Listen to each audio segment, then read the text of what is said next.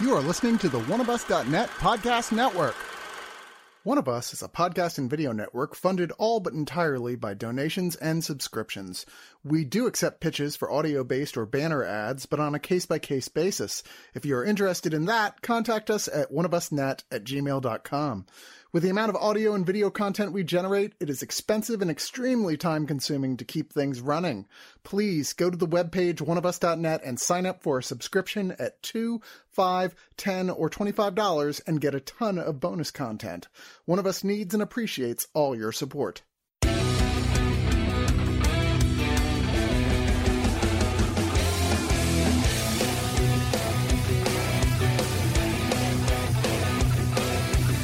I knew two things going into Ghosted. I knew Chris Evans was in it, and I knew Ana de Armas was in it. That's it. I didn't watch the trailer. I didn't even see a poster. I had all the information I needed to decide if I wanted to watch this. And just before I watched the movie, like minutes before I watched it, I saw one tweet that complained about Chris Evans supposedly giving up on making good movies and instead making a Hallmark movie. So when the movie began and I found Chris Evans as Cole, he's a simple farmer in a small town who's recently broken up with his girlfriend, and Ana de Armas as Sadie, a girl from the city going to the country to escape her job and mourn the loss of a friend. And the two of them meet at a farmer's market, cutely flirting and arguing over a potted plant, and they go on one date together that lasts all through the night and until morning, and they finally kiss on her doorstep, and she invites him in, and he wakes up with her in his arms, sleeping skin to skin, and he goes home and he tells his family, literally, I have found the one. And then she ghosts him. The title, ignoring a comedic amount of text and emojis, because those totally count.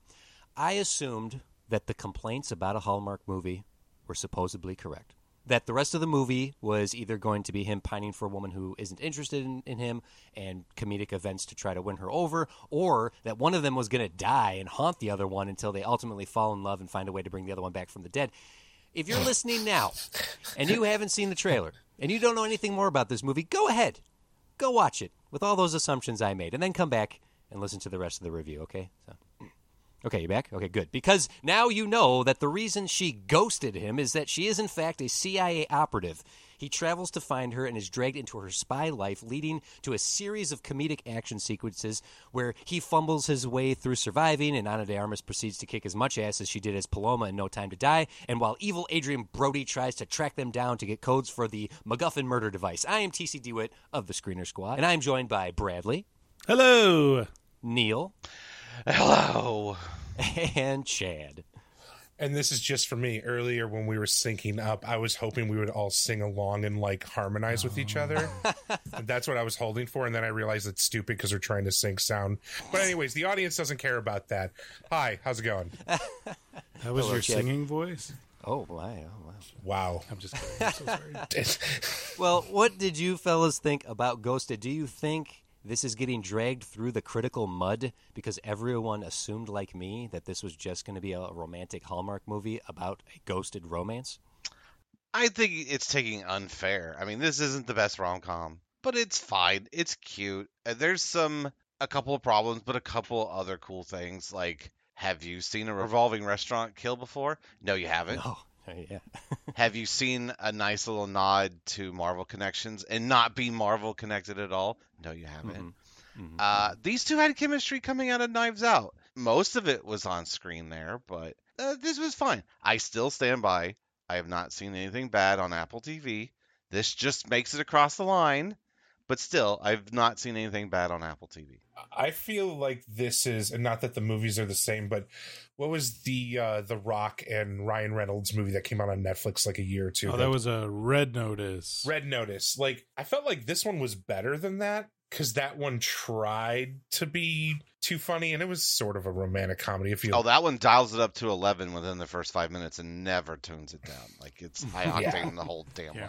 But like to say this is like a Hallmark movie, and you look at the poster and Ana de Armas is straddling Chris Evans with a gun over his head, that's not a Hallmark movie. No, you know, anyone complaining about it in that regard clearly does not know what this movie is, because this is like Sandra Bullock and Channing Tatum had a movie last year called Lost City. There's classics like Romancing the Stone. True Lies. True Lies, yeah. The Spy Who Dumped Me fairly recently. This is an action-adventure rom-com, and that's a very specific genre that we tend to get from time to time. They tend to be sexy people in circumstantial events that offer up action sequences. Your Mr. and Mrs. Smiths, if you will. Mm-hmm. Yeah, I'm not sure why everyone was dragging it so ruthlessly. Like I saw someone say worst of list number 1. What? And Ain't know, that maybe the bad. 4 of us see way too many movies, but this probably wouldn't make my worst of list in any regard. Yeah, how can this be regarded as a worst of? One of the issues here, and Neil, you said it already, it's an Apple film. This did not get a theatrical release, which it absolutely should have given the star caliber here. So you had to go out of your way to even watch this in the first place. Apple is not Hulu or Netflix or Amazon. I feel like it's lower on the tier of how many people subscribe and talk about it. But Neil, I think you're right. Apple makes good stuff. They put a lot of money towards this stuff and offer up quality film, drama, comedy, action. No, and me, I just hate references. So, I mean, I get why I didn't like it, but everybody else being like the artistic bankruptcy of... And whenever I hear that, I always have to take a step back and be like, what do they think we're watching? Right? I mean, a lot of the stars, a lot of the producers in this film are also in the film. So, I mean, it's their money and it's their product. What are we complaining about here? I think some of the weaker points are the writing, because it's from the writers that did Deadpool 1 and 2. Oh, okay. But then again, you're also dealing with like completely different characters, and not everybody can be Ryan Reynolds and everything. Sure. But Yeah. it definitely, and I agree with Neil, like it's better than, like, man, Netflix puts out some of the dumbest stuff. That And- costs hundreds of millions of dollars. Yeah. And As far as like subscription numbers go, Apple's like right behind Hulu. They're roughly the same, 40 million and 48 million, versus like Netflix, which is 230 million. But it definitely should have gotten widescreen release. yeah, its only competition would have been Mafia Mama, which sort of falls into a similar demographic of, oops, I'm in an action movie. Yeah, Yeah, agreed. yeah. I agree with that. Yeah, I'd compare those two pretty closely. I think this one has a lot more fun. I'm also here type of cameos. Mafia Mom only had like Yeah. 1 or 2, but yeah. Yeah, this reminds me of older films similar to something like Ocean's 11 when that came out. It was just, let's get all these attractive people together to be cool for Yeah. 100 minutes.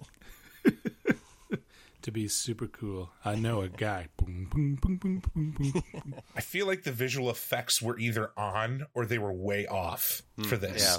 And the movie relies heavily on visual effects, like, you know, talking in cars. They do a lot of these big, what look like open set action sequences, but really it's either that dome thing or it's probably not. It looks more like a green screen, traditional green screen. But honestly, there's a lot of shots where you can tell, a big tell with modern day keying out subjects is that you'll blur the edges so you don't see the fine pixels that you're trying to key out. There's a lot of shots, and you can see them on close-ups. You can see them on wide and medium shots, but then there's some like I thought the car chase did really good with those effects, but then I felt the plane sequence as an action sequence didn't fare that well. Like it was very hit or miss. Like it was still entertaining to watch, but I felt like there were two director of photographies because a lot of that set action pieces felt hit or miss. Mm-hmm. I think that's a fair assessment of the whole movie in general, because when this is working, when Ana de Armas and Chris Evans are just on screen, being charming to each other, when they have good dialogue to work with, and you just feel the energy of the film working, it works. But then there are these clunky moments of, oh, right, we have to proceed with the plot here, or we have to rush to this point here, and it sort of has video game logic of like, oh, I can skip this cutscene to just get to the next level. I actually did that at one point because I thought we were still recording at a certain point, and I was like, I gotta skip ahead a bit, and I'm like, okay, this is a transition scene. They're going from here to here, and she's gonna figure out herself and whatever, move on. Like I need to cut time here, and that's terrible. But like, we watch enough of these, and we know kind of the emotional beats, and I don't feel guilty, is what I'm saying. You should. Well, to that point, the whole movie hinges on him finding her to do a surprise visit, and apparently these little trackers he has for lost inhalers and cash boxes connect with satellites and work halfway around the globe, because that's how he finds her. And without that, the movie doesn't happen. He doesn't find her this way. He basically has CIA technology out of the gate. Yes. For his inhaler, yeah.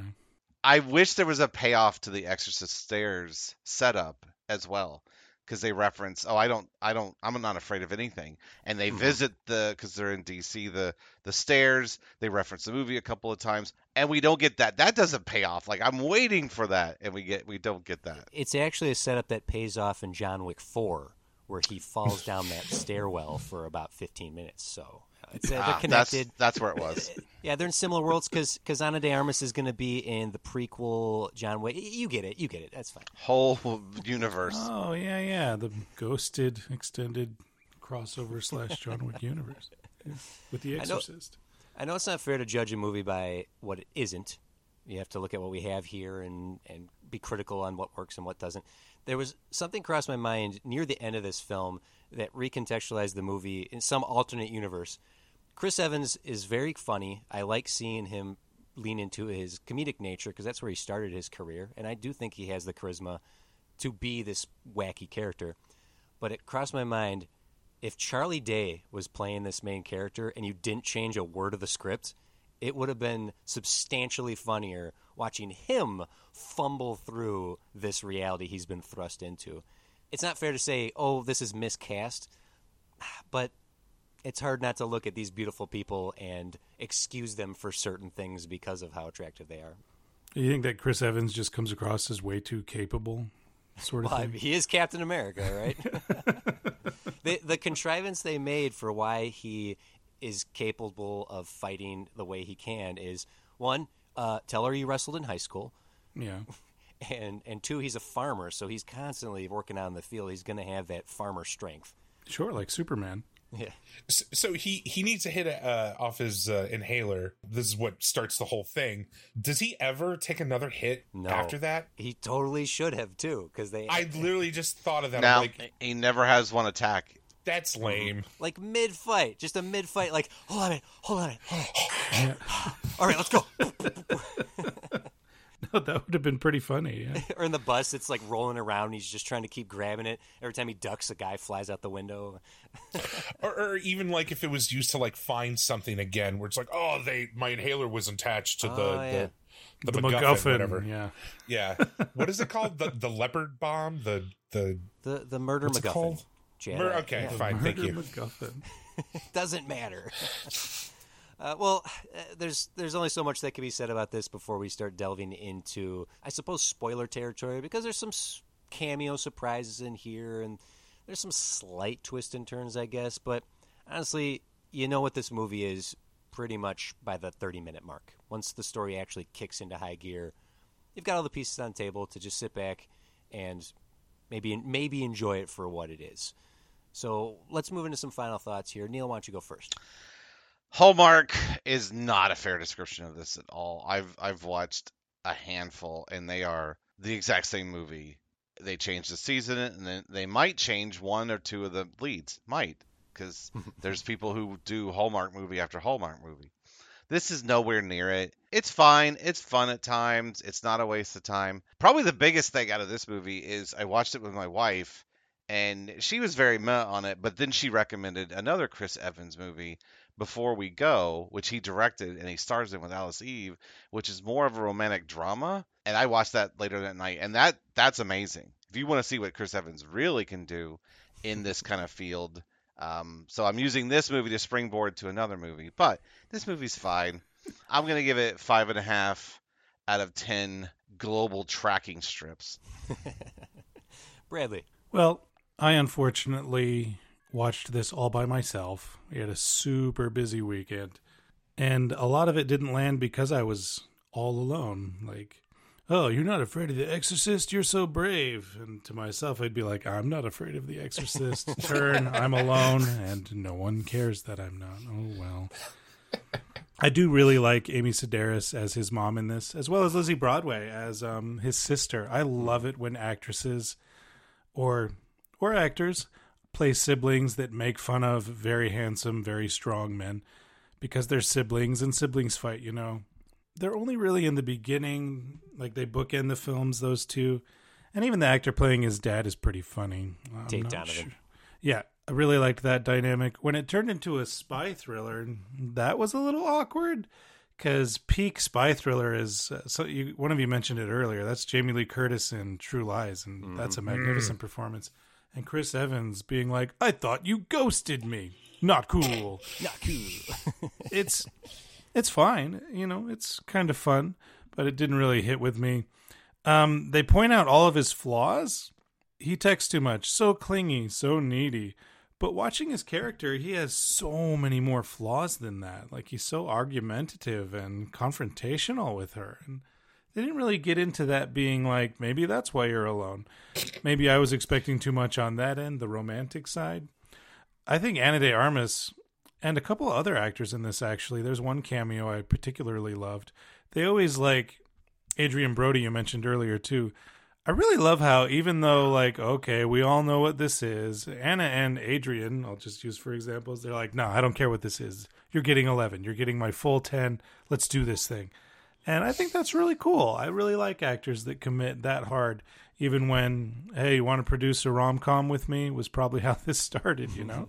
So, yeah, I was all alone watching it. It's kind of sad, but I didn't hate it. Nowhere near hated it like the internet seems to have. So I'll go 5 out of 10. Really silly slapstick bus drives. All right, now, Brad and Neil, I want you to help me out here as we move to the next review, okay?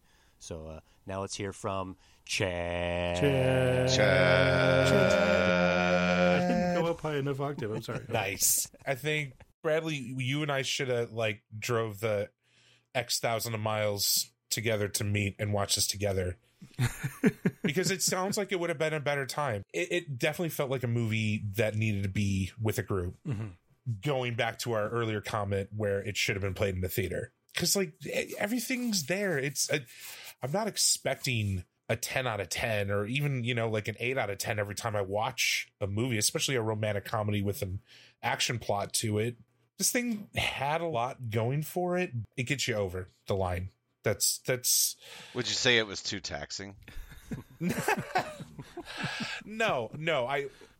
I definitely would say it's not to beat a dead horse. It's definitely not a Hallmark film. You know, they didn't date in high school and then she moved to the big city and he was a honkin' hunk that still held his heart for her and she comes home for the holidays and none of that shit. Like, it's True Lies. That's all it is. Just not as good. 6 out of 10 times I also wrestled in high school. Well, I will repeat what my friends have said here. I find Chris Evans and Ana de Armas to be incredibly charming to begin with. They're both capable of the action and the sweetness and, of course, the sexiness and the comedy. And putting them together, they're gorgeous and fun, and they know how to handle this action. This is a genre of movie that doesn't get a lot of entries. I wish it did, because it's not a Marvel movie. It's not an action movie like John Wick. It's a fun action movie like Mr. and Mrs. Smith or Lost City, like I mentioned earlier. I do think if this had a theatrical release, or if the four of us had magically gotten together to watch it, we might have enjoyed it a little bit more. But as it is, it's fine. It's fine. Watch it with someone that you're just sort of relaxing with, and I don't think you'll be disappointed. But don't set your expectations too high. Adventure rom-coms are meant to be fun, and this is fun. And I'm going to give this a 7 out of 10 trackable asthma inhalers. What's something that you would track? Oh, how often do I lose my wallet? Let me tell you. It's always in my room, but I would definitely put a tracker in there. My kid. Your kid. If you were asking. I don't lose shit. Sorry. So.